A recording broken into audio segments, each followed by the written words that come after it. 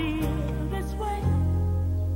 And as far as I'm concerned, I'm glad I got the chance to say that I do believe I love you. And if I should ever go away, well then close your eyes and try feel the way we do today. And then if you can. Hey, welcome back to Jehovah Jireh, where truth unchains. Listen, I've been off for a while, but I wanted to come back and I wanted to talk about a friend that has gone home to be with the Lord. And when I say friend, I really mean my friend. I was so taken back and so in awe, just hurt. There's a loss that it was hard for me to compute. But I want to talk about my friend, and I want to talk about her in all good ways. When I think about my friend, I think about her on so many levels. There's not many people that you come in contact with life that you become friends with, but not just friends. We were sisters. And not just sisters, we were family. And we were family also in the spirit. You know, her name is Katrina Crockton Dicker. I will forever love her. She will always be my forget-me-not. I will always remember her. I will always hold her near.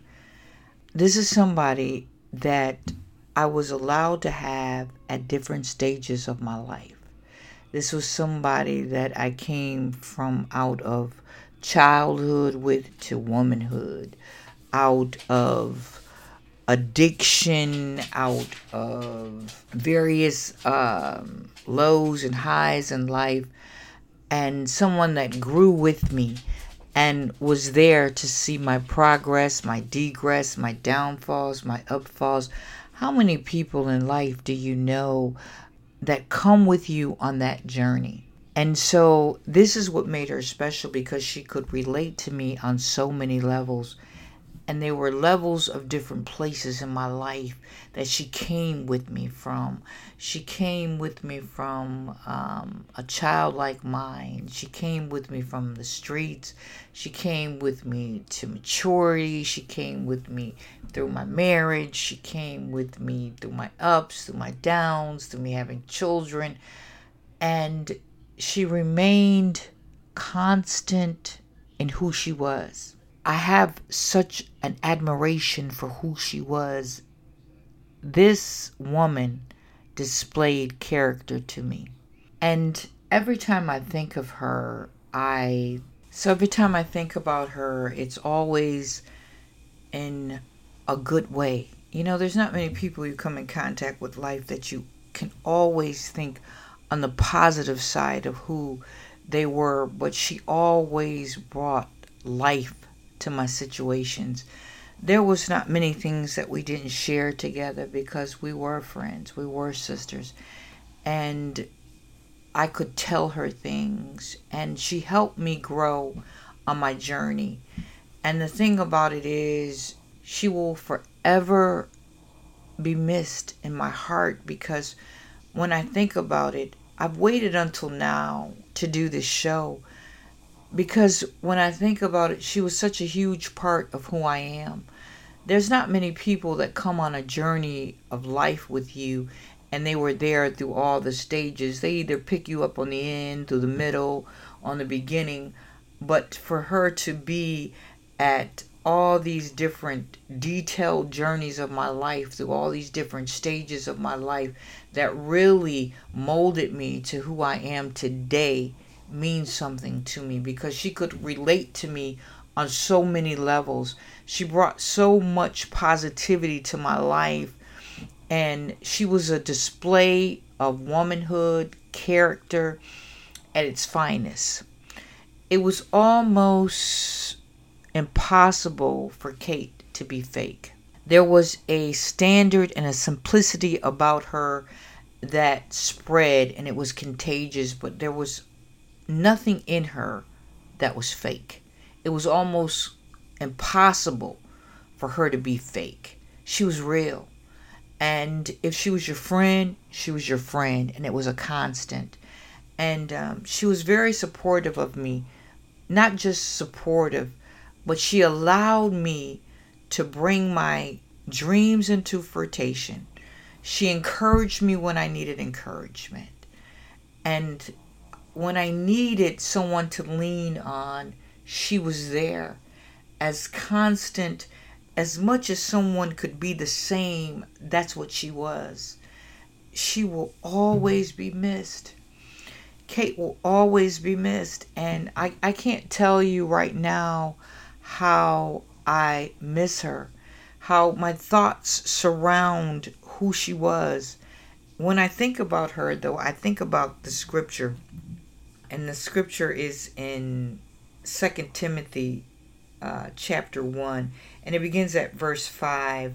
And that scripture says, "When I call to remembrance the genuine faith that is in you, which dwelt first in your grandmother Lois and your mother Eunice, I am persuaded is in you also. Therefore I remind you to stir up the gift of God which is in you through the laying on of my hands." I tell you what, why that scripture so much reminds me of Kate is because I knew Kate's mother. And I'm going to tell you, she was an extension of who Miss Betty Crockton was. And I'm going to tell you, it's so hard for me not to think of them together. I held Mrs. Crockton, Mrs. Betty, in high regard because she was a woman of character and of standard. And I remember her in such a fond way. She was someone that was always prepared. I could remember being at her house, and she was a hard-working woman, and I have such grand memories of her as a child. She worked, and when she came home, there was always a treat for everyone, but she was never set back by there being an extra child. She was always prepared, and you always felt welcome. She was selfless, a woman of great standard. She had a selfless personality that was unselfish, willing to always give. And I remember her in such a special way because she would bring these pizzas home, and you had to make these pizzas. And I would tease Kate from time to time as we were adults about the red juice in the pizza. And they were, she would bring this big bag of cheese and this pizza, and she was never thrown by there being too many kids when she came home. She was always prepared, and there was always a prize for you. And that's who she was, and she stayed that way. And as my journey coming into adulthood, she remained that way. She was always good to her family and always selfless, giving them the shirt off her back and always willing to share whatever she had. And it remained a constant enjoyment for me to see her even as an adult. Kate was taking care of her, and I would visit Kate, and she would be there. And we always had such a great time because she touched me in such a positive way, and she left her handprint on my life.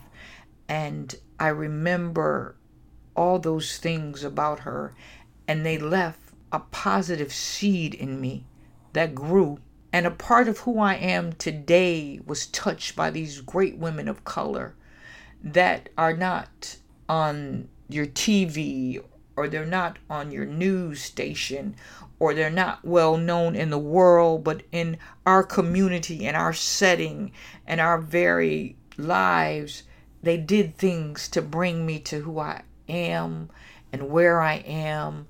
And I'll remember that for the rest of my life.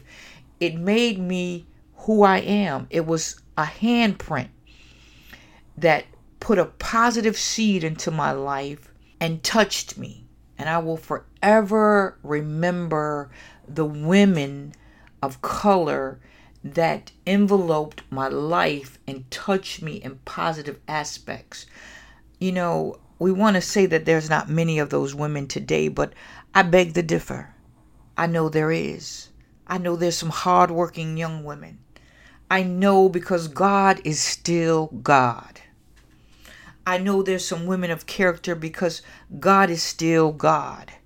I know there's some women of standard because God is still God. And if you're not now, he's making you into one.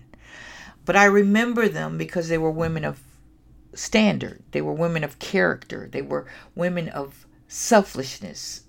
They were women who put their families first, who worked hard, who built hard, who brought up their children with standards of excellency, who knew right from wrong, and who didn't indulge in behavior that reaped bad benefits. So they were fruitful women. And I want to tell you this, when I think of Kate, I always think of her mother. And just like that scripture says, I know that what was in you had been in your mother. And sure enough, it was. Kate was a woman of standard. Kate was a woman of excellency. The seed she left behind are fruitful seeds. She has beautiful young ladies, and they are women of standard. By all means, they are. And so she was fruitful. And the Bible says that we are known by our fruit. And God even called us to be fruitful and multiply. So if you have rotten fruit, you're going to have rotten children. If you have good fruit, you're going to bear good fruit. And certainly she did. And when I think of her, I always think of that scripture because her mother touched my life, and she did too. She was a woman of character. She was a woman of excellence. Kate was a woman of excellence, of standard, and her ability to represent who she was with ease. So I would like to dedicate this episode to the memory of Kate, to the memory of our friendship, and also to her children, Eb and Jamie, and to her husband, Joe, and her grandkids. And I would like you to know Kate was a class act. There will be no other.